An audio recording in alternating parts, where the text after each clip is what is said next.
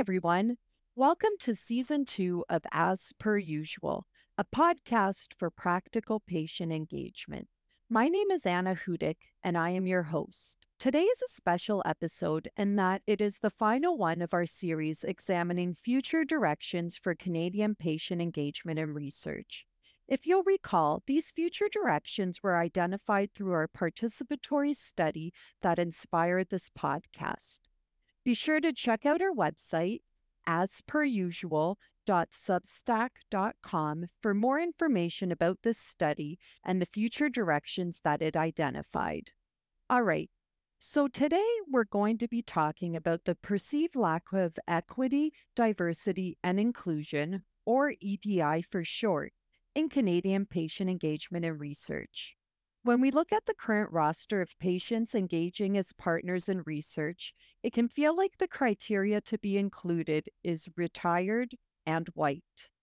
In contrast, according to our study findings, a preferred future state for patient engagement and research is one in which patient partners better reflect the socio-demographic makeup and perspectives of all Canadians, including underserved and underrepresented communities and those with different experiences and roles, like care partners, within the healthcare system. Diversity also manifests in different ways within this preferred future state. For example, patient partners are regularly being engaged across all fields of research, with researchers at all career stages and in teams comprised of multiple patient partners that support each other in navigating the research landscape. It's quite the vision, and to help us in moving forward towards this preferred future state, in this episode of As Per Usual, we have with us two guests that will help us better understand the meaning and importance of equity, diversity, and inclusion, as well as approaches to incorporating it within our engagement practices. Ambreen, Omar, could you please introduce yourselves to our listeners? Sure. I'm Omar Khan. I'm a patient and caregiver partner in a number of contexts in healthcare. But the reason I got involved because back in like 2015, 2016 timeframe, my mom got like a really autoimmune condition.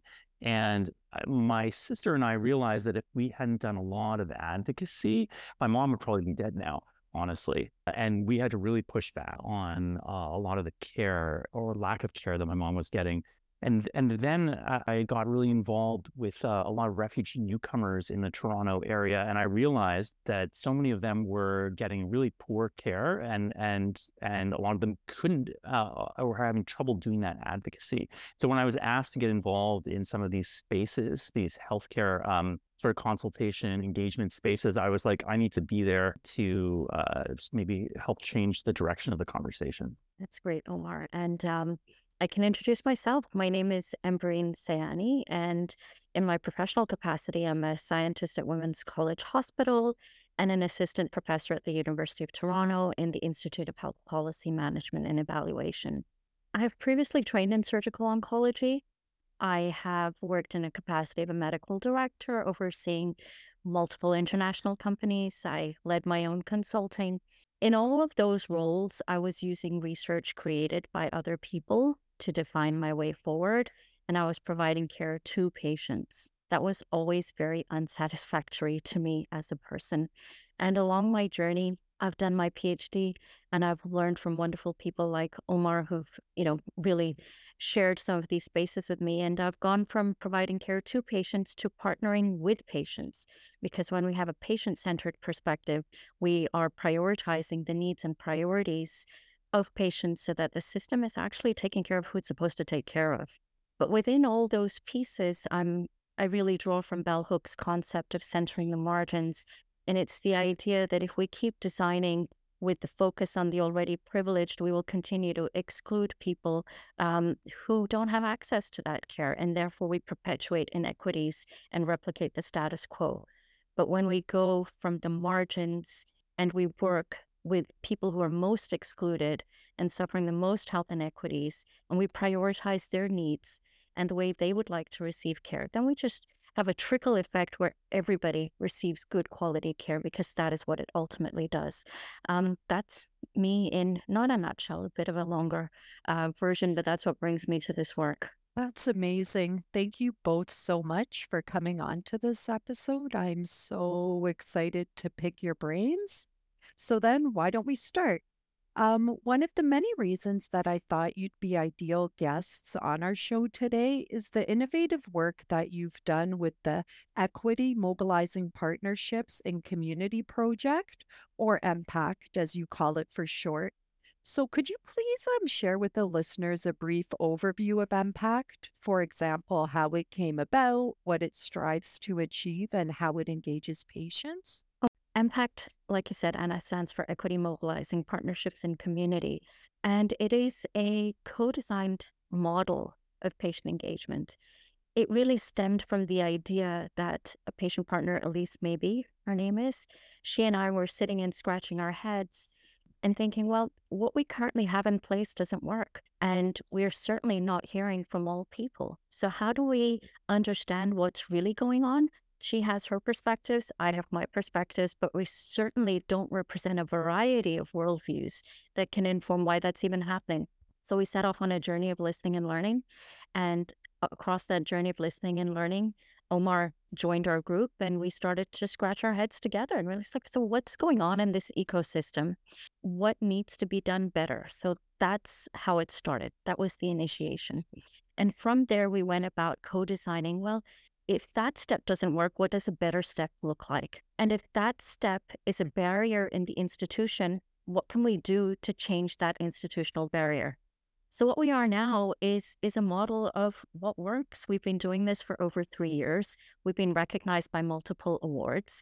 We are a table of predominantly patient partners, but also academics like myself. And we form a community for people from the healthcare system to come and engage with us on our terms, on our timelines, on our priorities, and the way we have kind of set about the rules of engagement. And in doing so, we've also created a process that is a model which can be replicated. So I guess, long story short, it is, yes, a community table at Women's College Hospital, but it exists because of co-designed processes, co-designed governance, co-designed outputs. And from that, we've developed a skeleton or a Lego box, like we say. You know, you take all those tools and maybe you can do something better in your own situation. So it's a model of how it can be done. Yeah, and to add on that, like on the maybe the more practical things, like for me, so I was already sitting at some healthcare tables in Toronto, and I definitely had the frustration at some of those tables. Some of those tables, they would be surrounded by like, patient partners and caregiver partners, and that was like really, really great. But of course, there was the question of like who could make it to those meetings. But even more than that, there was this feeling like the system people would come and talk to us to check a box, right? That they had talked to some patient partners. And then when I would sometimes be invited to be on like a smaller group, like to like say like a task force or something that they were working towards within the system, I might be the only patient and caregiver partner at that table. And the language can be very technical. And I definitely had the feeling that I was there because someone had told them you need to include a patient partner. Oh, and look, Omar's available. Check. And that is like the opposite like feeling from EMPaCT. EMPaCT, like I think one thing I really want, there's so many great things about EMPaCT, but one thing I really want to highlight is we, the patient and caregiver partners, are the majority in the room. And like we really define what the process is. And those are two things that just like don't exist in most I would say patient engagement. So, who is it exactly that can access EMPaCT? And could you give the listeners some examples of the types of services that they seek from you? It sounds like perhaps it's people within the healthcare system. Is it individual research teams as well, or how does that work? I can get to that, but I did want to share because Omar brought up some really good points, and very often we piggyback off each other. So we might be doing this quite a bit. And when we identified a lot of the issues that we were seeing on the ground, and I mentioned to you, we started with listening and learning. We also published a paper very quickly. This was during the pandemic, and it was what are the 5 key principles that need to be applied if we are going to improve EDI in patient engagement. And I can list the 5 here. Omar spoke about some of them. I spoke about some of them earlier, but just to list it for you. 1, an equity-oriented outreach, which means people who are most excluded is where you spend your time and resources and human capacity to include. And the second piece is co-build a sustainable safe space. So the idea that there is this safe space, which Omar was alluding to, but it is sustainable so people can keep coming together and you co-build, you co-design what that space looks like so everybody's comfortable. Third piece, issues of accessibility. You can't always have one person in an institution or in a hospital. What is most accessible? And what does that space of accessibility look like from the patient partner lens? 4, build capacity one relationship at a time. We cannot do this work without prioritizing relationships and centering that relationship above all else. Everything else needs to be put on hold if relationships are at stake. And that requires a trauma-informed approach. And finally was do no harm.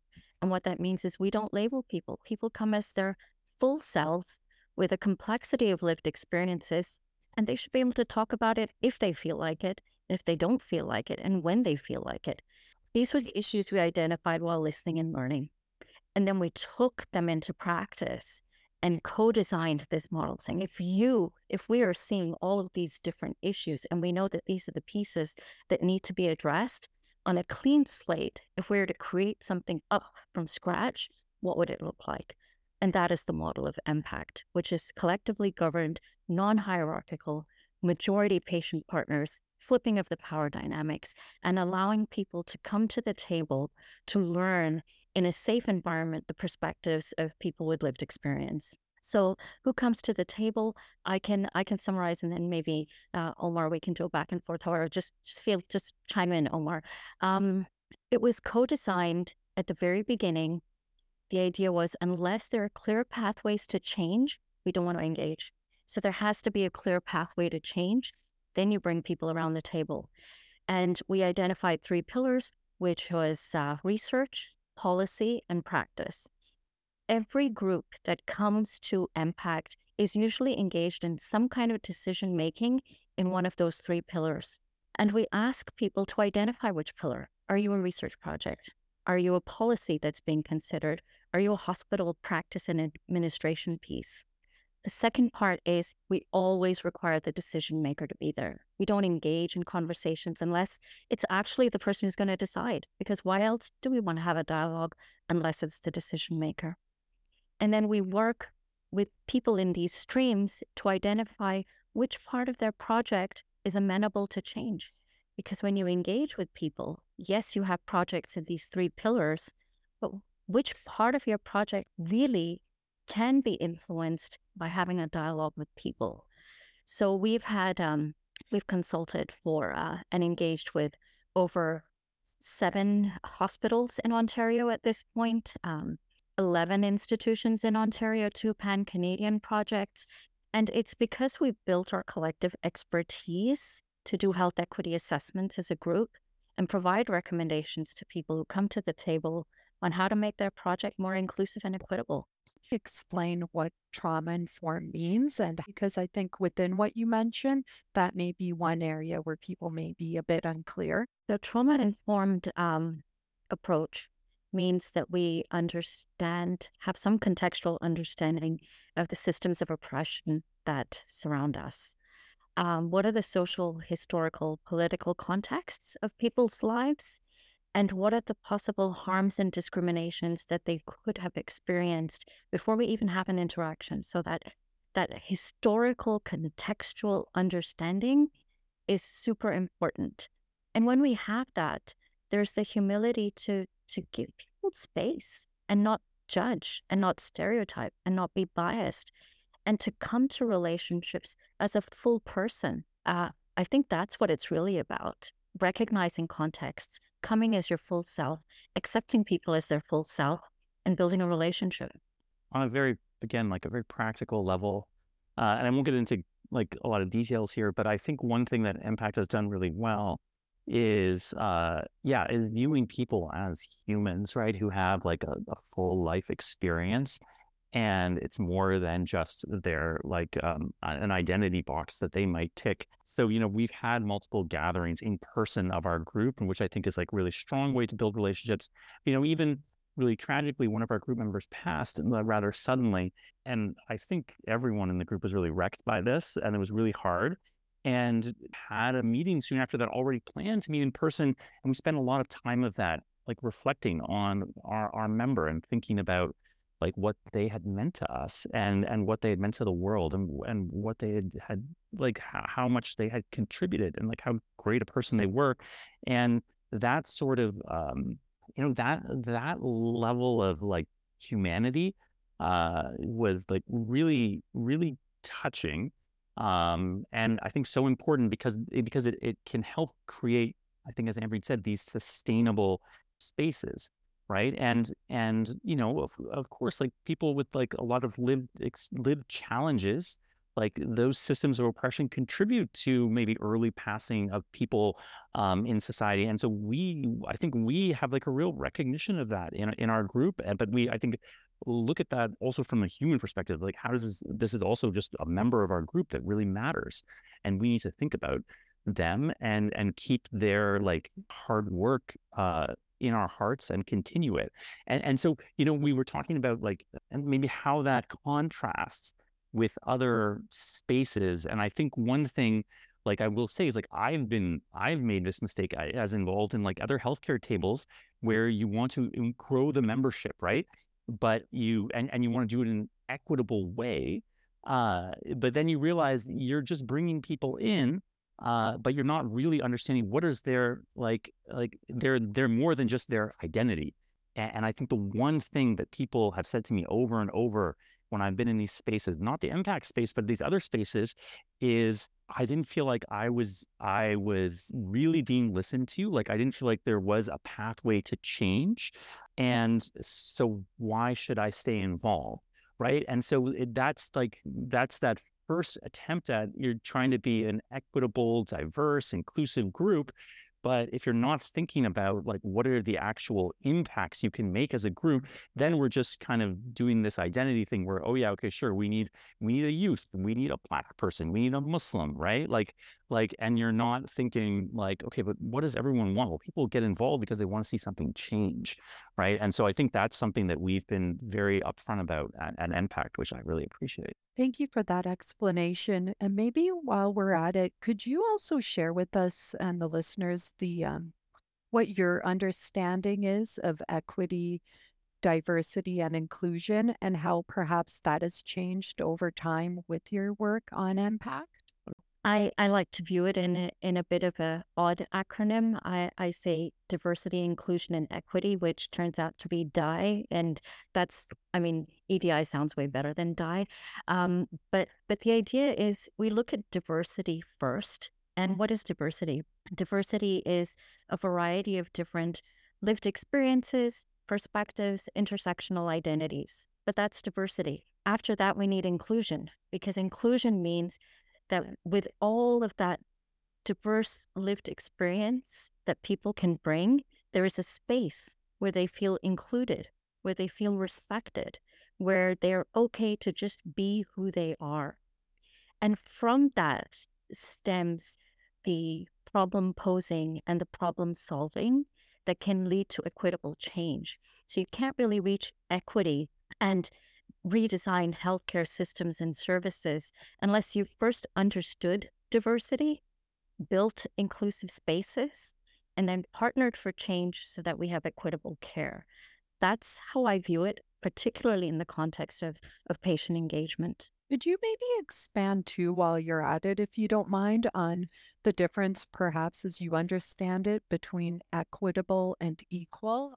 Because I know that's a common source of confusion for people. Sure. So I know equity is a buzzword and people throw it around a lot, but equity is really a word that stems from the critical social sciences.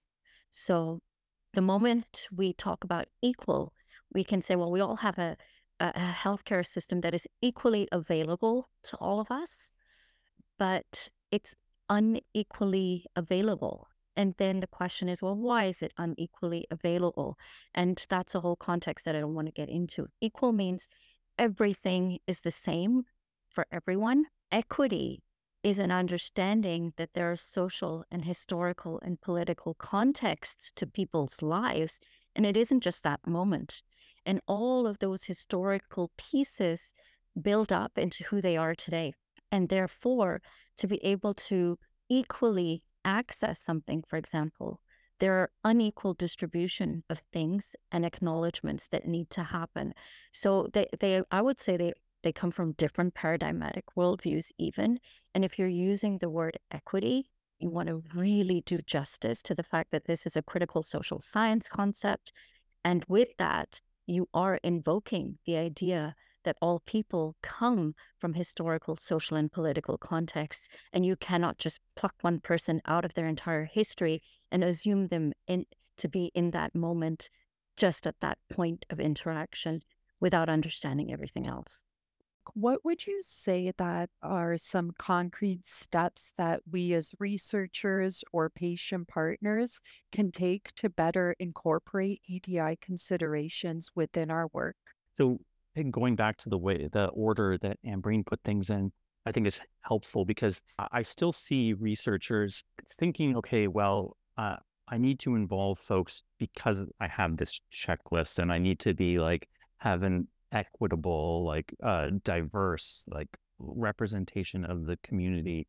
But I think what I've heard from a lot of like, I would say justice seeking communities is that we get pulled in to these conversations, but we actually don't have any power in those conversations, right? Like there's not necessarily anything that is going to change in the work when we're involved. And so I've had so many people leave other healthcare like research and engagement spaces I've been involved in who were just like, I felt like no one was listening to me. Like I came here and sure I got my honorarium but I spent a lot of time and didn't feel like anything was changing. And so I think what's really important is having a group involved extremely early, ideally as close to the beginning of the project as possible, because then there is the potential to influence.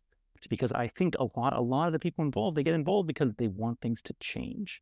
So I would say that's like one recommendation. And now I'll pass it to Ambreen. Omar, you could do this whole podcast on your recommendations. You know, I've heard them. There's a long list of things that you recommend. So maybe I'll say some more and then you can chime in. I like to really layer it down in terms of, so I'm a researcher, I'm an academic myself. It's me on a personal level. What can I do as an individual? Then what supports do I need from an institution to do this well? And then what are the structural issues really that can either hinder or help? On a personal level, I would say first and foremost, not everybody needs to do EDI work. And I know that's a controversial statement, but if you are doing EDI work, it's social justice work, period. And we need to be okay with people doing good EDI work or people not doing EDI work.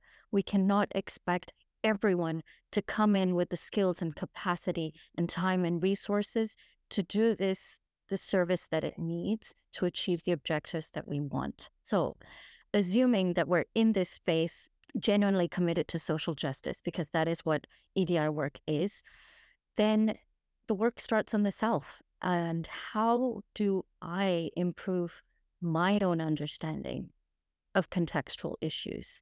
How do I understand my own biases? How do I fix my own language? How do I not fall into those traps of stereotypes? So the work really begins on the self. And it's a journey. I can't say I have all those pieces correct myself, but then that's where your village of people come in. When you are a group of people committed to doing the same work, They will call you out when you've tripped up and help you course correct. So I would say we're not striving for perfection here. It's a journey of learning and a journey of making yourself a better person the next day to show up at work, recovering from your mistakes and doing better. The second piece is the institutions, and we do this work in EMPaCT.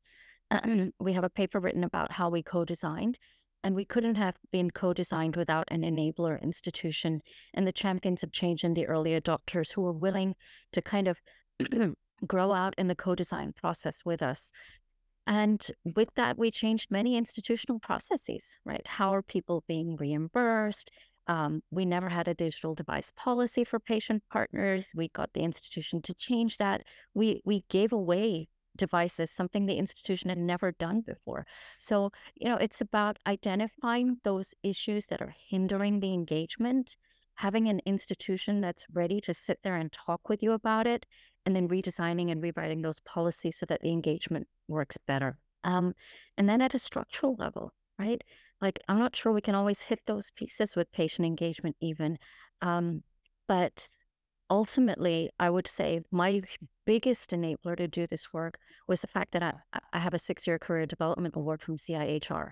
And had I been able to spend the time and resources to do this work without that, I think not. It was the biggest enabler for me to get on this journey. So that was structural. It was funding that was flowing from the system down to me to do this work. But then ultimately, when we do it better, and as EMPaCT, we're doing this now, right? We're working on policy briefs because we see issues and we have enough voice and power as a group to say, well, as EMPaCT, we think this is important. This is our policy brief. So then we're challenging some of those social, political discourse that we know affects the lives of all of our community members. Yeah, and to build on a lot of that, a very practical thing for researchers, for engagement professionals, is that if you want to do this work well, you have to be patient. It takes more time.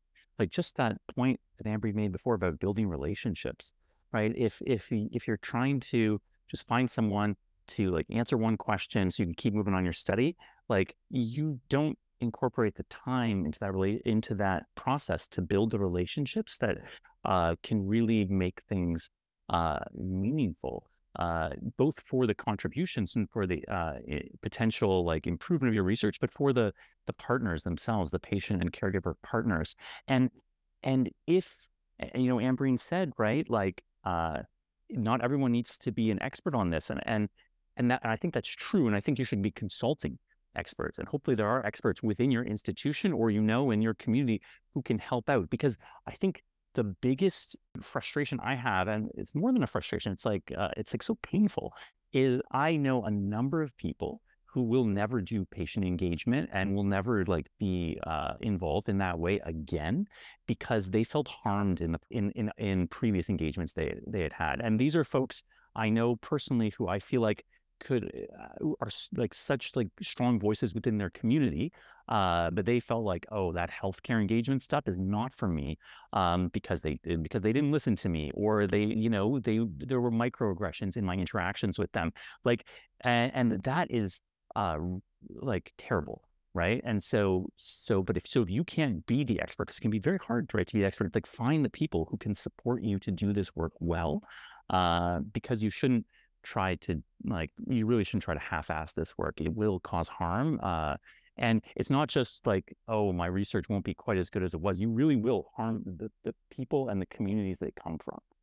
And I'm going to bounce off Omar to say one of the reasons why EMPaCT has been so phenomenally successful. Like we couldn't have imagined, Omar, when we first met and started to think about these things, that this is where we would be. But one of the gaps in the healthcare system that EMPaCT fills is exactly this. We have researchers, they're doing these projects that are due within a year, and they have a limited amount of money, they have a limited amount of time. Where do they even get started in terms of, oh, now if I want to do this from an EDI lens, then, or a DIE lens, how do I go out and build those relationships in a meaningful way? How do I create those spaces for dialogue? And how do I then feed that back into my project, which, oh my gosh, is due within 12 months? Like, how do I even do this? That's the gap that we fill. EMPaCT as a table, it was co-designed not just with the patient partners, but also with people within the healthcare system. And I encourage you again to read the paper to understand how we found the intersecting opportunities between the community, between the healthcare system and external, more strategic funders. And it's the idea that we have created enough capacity within our group to have those relationships. We have the safe space. We've skilled up to do health equity analyses and assessments and created a structured process for providing feedback so that projects can have tangible recommendations for change. Who in the healthcare system has that? We've been flooded with research projects like, can you please help us? Because for the budget line that we have for patient engagement, you can give us all of those perspectives without investing in the relationships, without harming communities potentially, and actually providing relevant feedback to my work so I can run away with it tomorrow and make my work better. That has actually been the reason why we're fully booked next year as well. Like, it's crazy, the demand. And there is so much need for more people to be doing this in an appropriate way.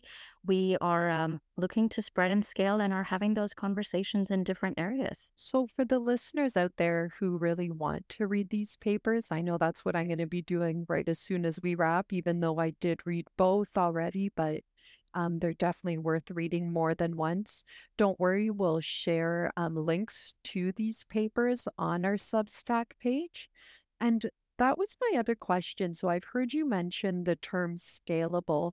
So is the idea also that perhaps people who are already doing this work and are interested in really furthering it themselves and increasing capacity, they apply this model in order to set up their own kind of version of impact within their research center or within their hospital? Or how do you envision the scale up component of impact?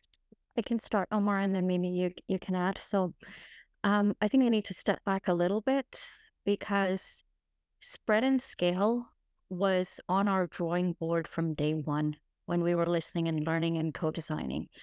I think another one of the big harms is when we go in and do participatory work, but then we create a small scale project and then the funds run out and the project is done and dusted. So we had spread and scale in here from the very beginning. And we grounded our work on three key themes. One, we're using a critical social science framework to contextualize inequities. Two, we're enabling social participation from perspectives that have traditionally been left off. And three, thinking of scale up from the very beginning. So what's our scalable unit that can be applied and taken and grown in different areas?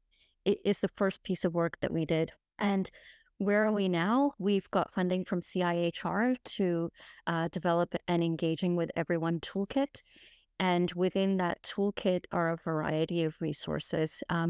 If you're an individual researcher, if you are a hospital administrator, if you are a patient partner, if you're a patient partner, coordinator, then there are a variety of tools in there for you to work on yourself, tools for you to take back to your institution so that, oh, look, this is how they did it.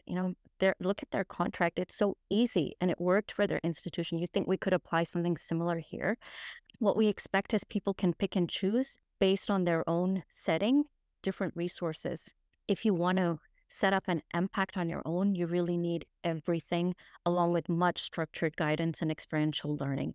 So the people that are starting to scale an entire impact, not just the ideas and bits and pieces for more inclusivity, are working closely with us to figure out, well, what's in this Lego box?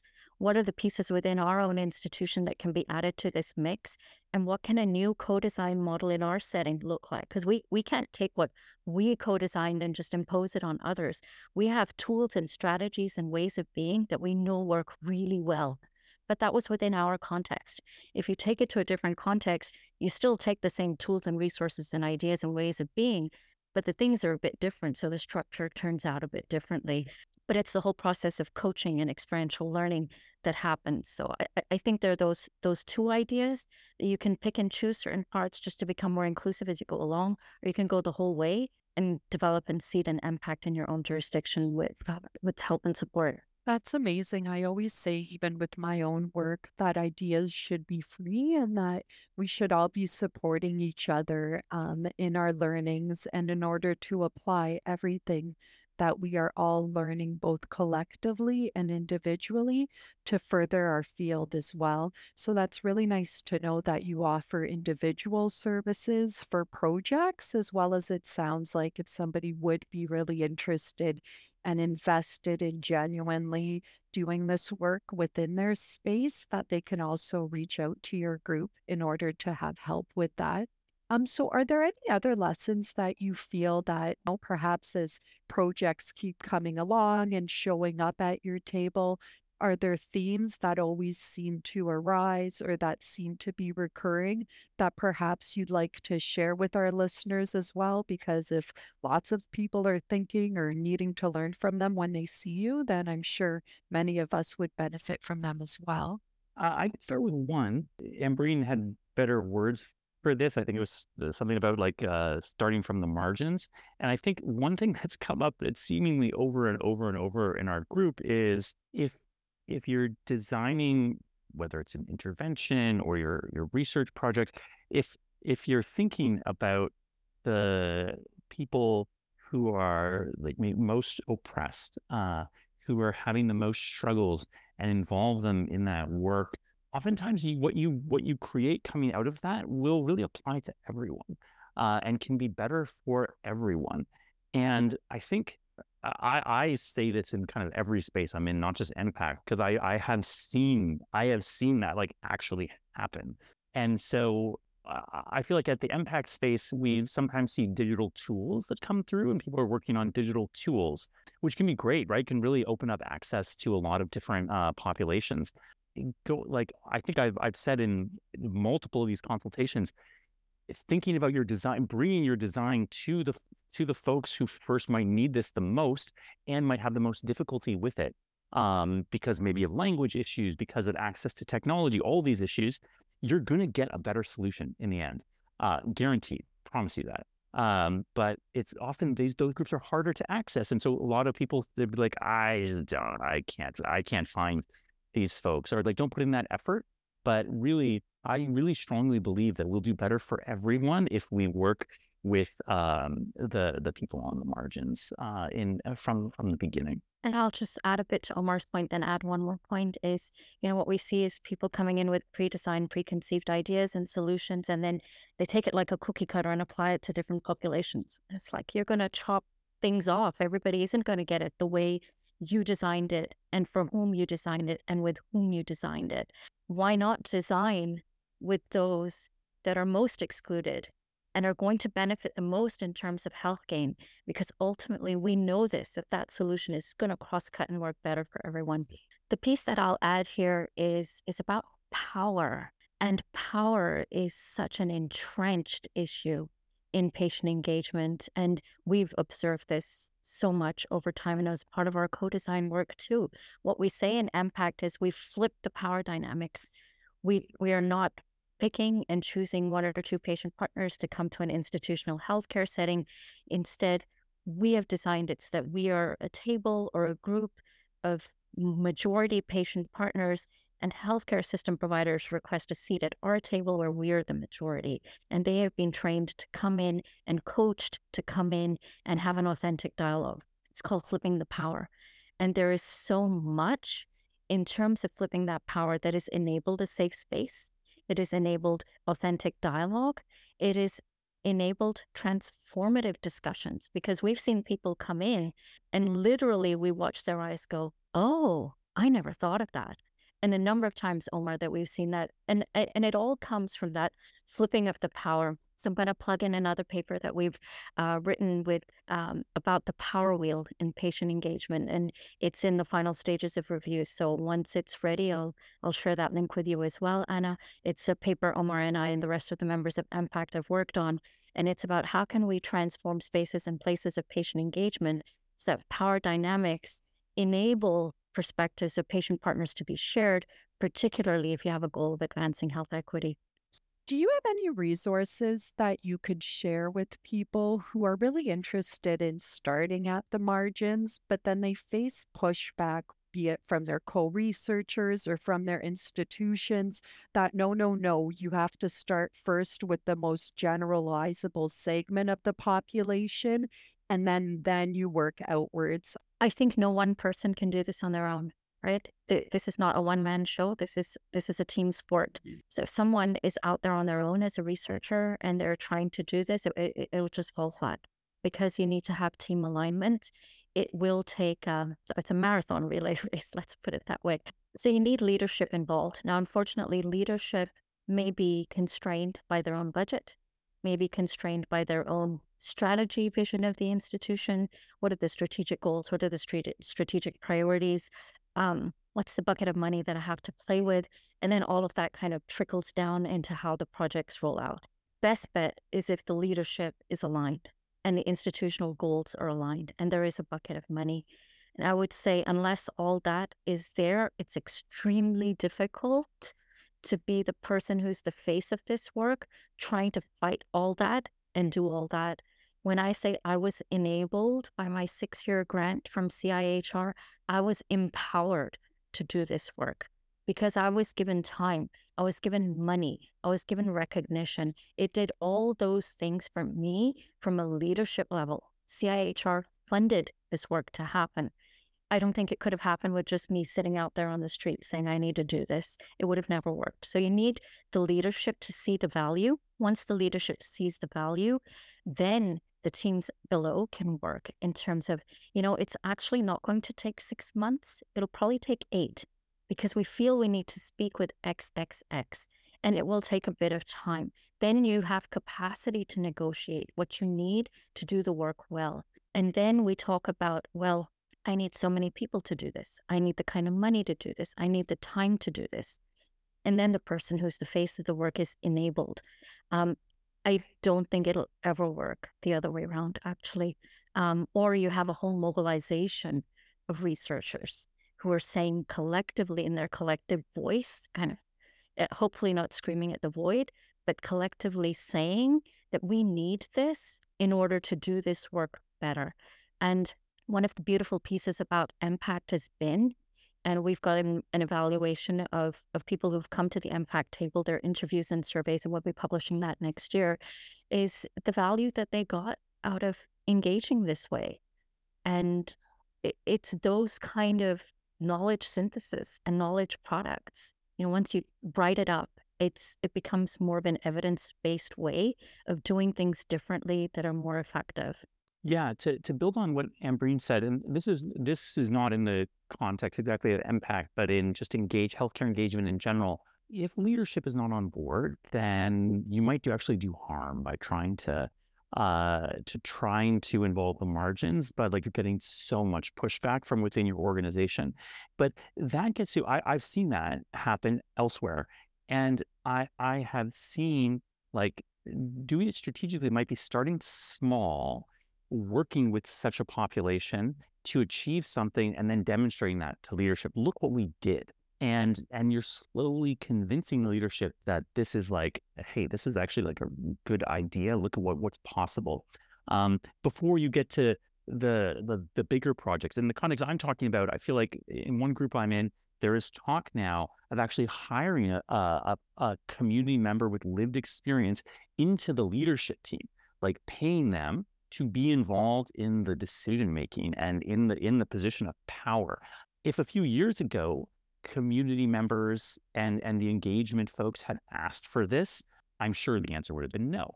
But there's been a lot of work to demonstrate the value of doing, of working like really authentically with like diverse communities to like achieve like healthcare, like equitable healthcare outcomes.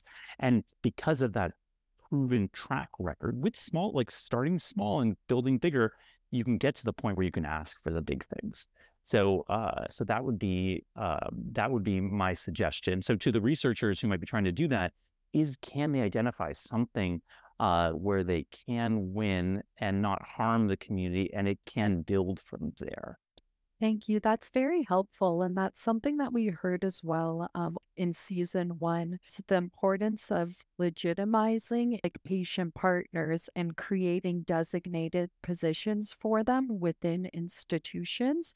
So that also makes sense then in terms of having a set person or a position that also advocates at the decision making level for this type of this research and this space as well. Before we lead into our last question, could you please share some of the impacts of impact?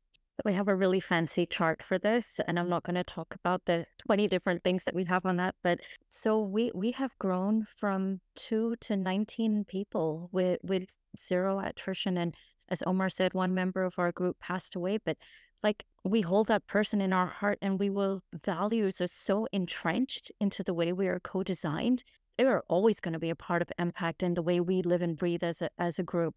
So the group membership, I think, when we just talk about patient engagement and then we talk about diverse patient engagement, we've just grown in numbers.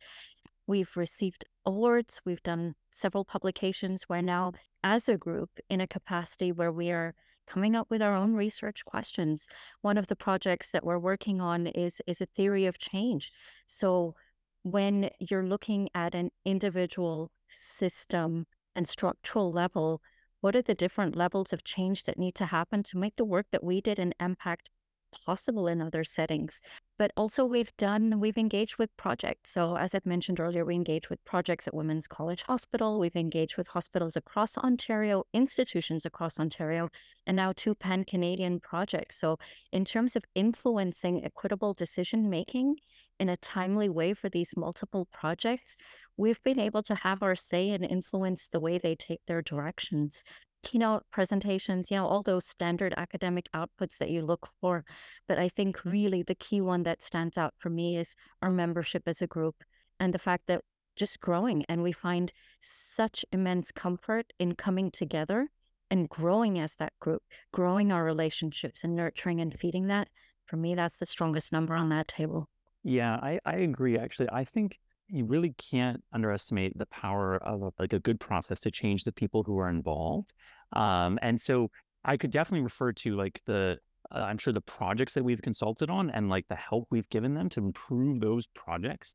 And I think one thing that's very cool about what we do, which I wish all projects would do, was that a part of the process is a report back from the projects. What did you do with what we said to you? Because this is something you'll hear over and over from patient partners everywhere. I gave my advice and who knows what happened to it, right? Okay, so that's really important. I really appreciate that. But I feel like we, as like members of Impact, have changed. Like, right, we feel more confident in like our ability to talk about like our concerns and like what we're hearing from our communities.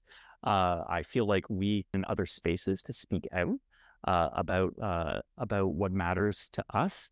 I feel like we're better at like holding our power, that we have power to change, and I think that's like so valuable. Like for all researchers and engagement folks might be listening to this, to think about how does your process with the community members change those community members and maybe help improve those communities.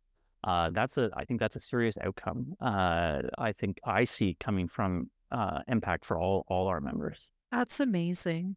So, as we begin to wrap, is there anything that you'd like to share with our listeners that perhaps we haven't covered today, both in terms of impact or the importance of EDI in patient engagement and research? I'll give general advice, and I would put it into 3 buckets. The first one is engage with people. People are people. You be a person, let them be a person. Let's not do the identity politics, and let's not do a disservice to who we are as whole human beings and what we can bring to an interaction. So engage with people. The second piece is engage with purpose. So think about it a little bit, right? Why are you there? Why are you engaging with patient partners? And then if you're engaging with an EDI lens, like, why do you really want to do this? What is your motivation for engaging diversely? And how are you going to create that inclusive space? And what change are you looking to bring? So that leads me to the third point. So engage with people, engage with purpose, and engage for change. So don't, we heard this so much when we co-designed EMPaCT. It's like there has to be a clear pathway to change or else we're not going to do it. So engage with purpose. Which part of your work are you going to change by talking to people? And you would think it's pretty simple. And Elise and I have been coaching people for 3 years now before they engage with the EMPaCT group. And it's not that simple. We really need a lot of directionality in the entire body of our work and sometimes the mass of our project to understand which parts of this are most important for change and can actually be changed by the perspectives of people with lived experience so that it is better. So those are the three, Anna. It is engage with people, with purpose, and engage for change. Yeah, I think those are really perfect from Embry. The one thing I would add is you do have to do some thought around identifying the gaps in your in like your engagement process and why you want to fill them. And maybe this is engage with purpose, what Embry was saying. So like I was saying, I think before, if you're going with a checklist, that doesn't necessarily have to be a bad thing, but then you should know why the things you're looking for are on that checklist, right? Like, why is it that you want a person from a certain community? How, what are you going to be, what are they going to be adding?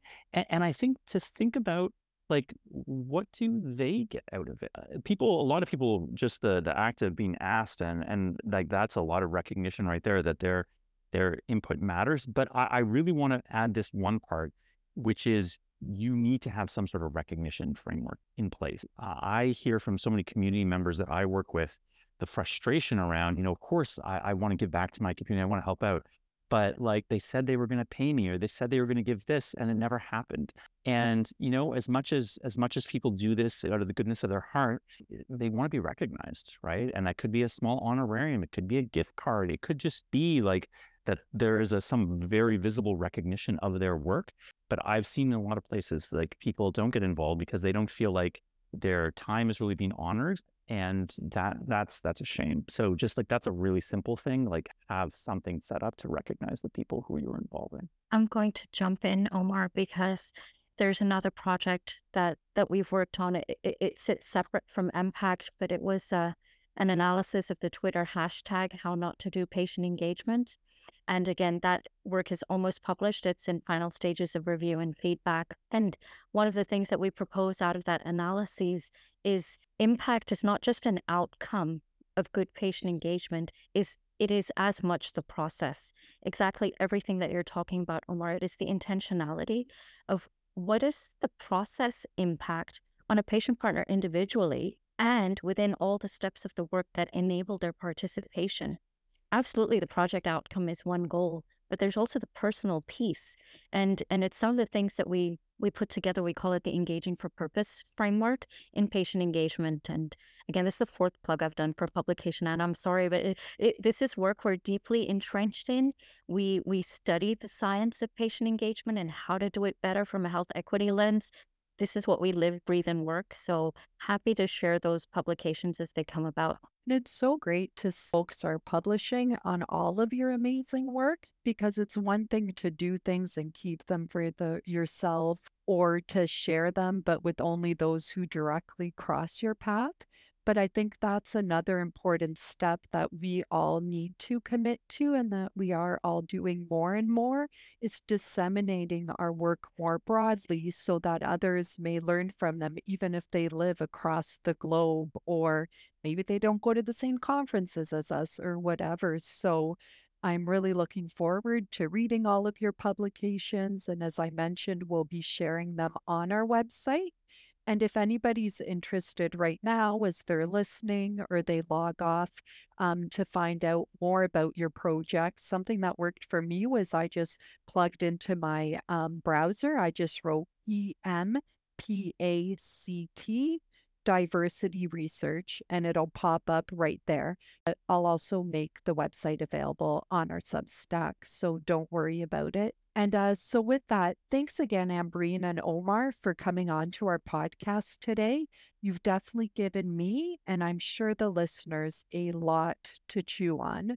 For those of you listening, be sure to check out our website, as I mentioned, as per usual, .substack.com for further information like resources from today's episodes, as well as interactive transcripts from this and previous episodes. Please also remember to subscribe to this podcast through our website or wherever it is that you download your podcast episodes.